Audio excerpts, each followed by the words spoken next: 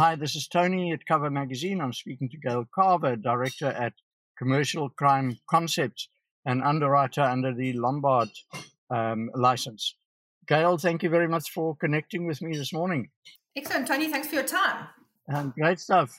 Commercial crime obviously has always been a thing for ages, and it's taken on various shapes and forms lately and so on. So maybe you can just, from your side, tell us a little bit about the trends in commercial crime in the last couple of years. Yeah, 100%, Tony. I mean, I've been doing this commercial crime for the last 20 odd years already. So very much seen the distressed market in the insurance industry over these past 2 to 3 years where the commercial crime is sitting. The commercial crime losses is very much economically driven. So when times are hard, people are struggling financially, we always see an increase in the claims notifications that we do get. In the past, also, there have been about 5 or 6 insurers who are actively underwriting standalone commercial crime policies. And now there are typically far fewer active insurers.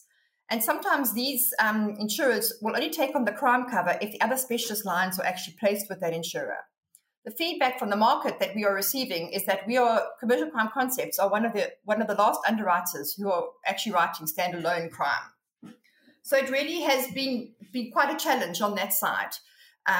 There's literally maybe we're down to 2 or 3 insurers who are actually quoting on it. In terms of the market trends that we have seen, there's definitely a large increase in the premiums, as well as larger minimum deductibles being asked for by insurers.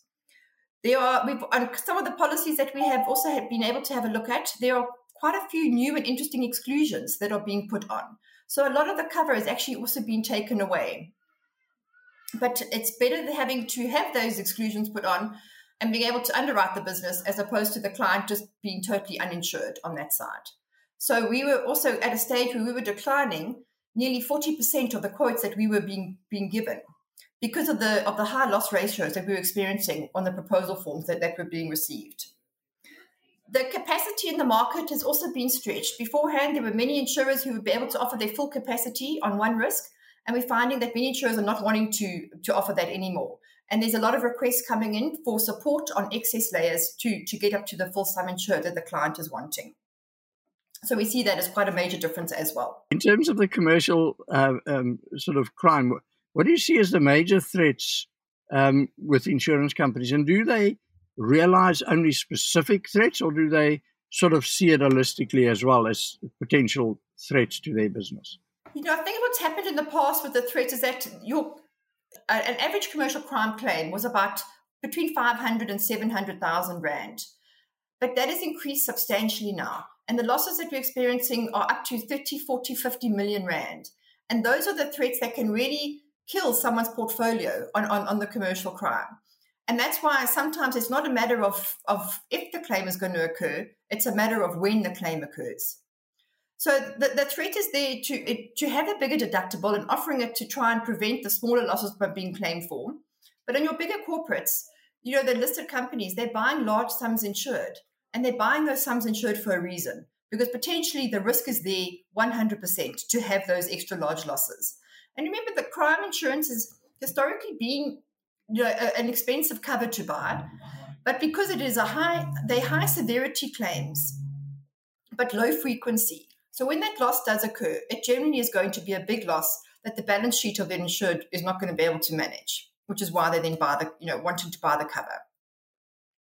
So the threat on the whole is that people do get scared. When insurers do get scared, we often find it's cyclical, where people they'll be targeting on the new business, and they'll come in at fairly, cheap premiums, if I can call it that. But at the end of the day, it's also not really sustainable. So those are bigger threats on that side, is to just be consistent with your underwriting and your pricing, and stick to your guns and what your philosophy is on that. Yeah. We historically have always been fairly conservative underwriters. As Commercial Crime Concepts, we've never targeted the bigger corporates. We're very much more aimed at the SME market. So from your sums insured of 500,000 up to your 5 million, you'll always find us really competitive. But as soon as your sums insured grow on the increase side, when those sums insured go up to your 20, 30, 40 million, we do see that as a high risk for us as a small business and being a one-line player only as well. So we're not always so competitive on that side. But our philosophy and where we've been in the last 9 years of operating as Commercial Crime Concept, it has, touch wood, it has worked for us, which has been really, which has been a good thing.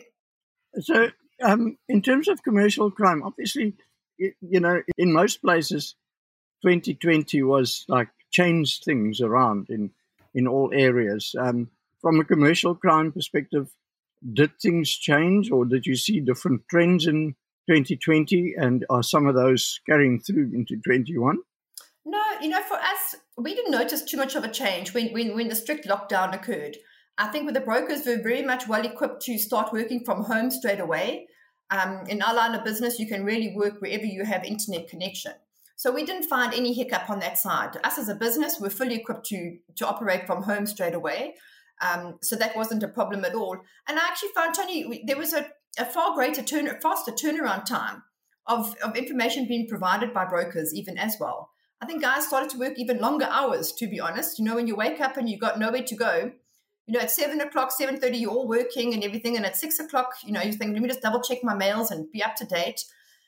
And I found that, your working hours just became a lot longer during lockdown.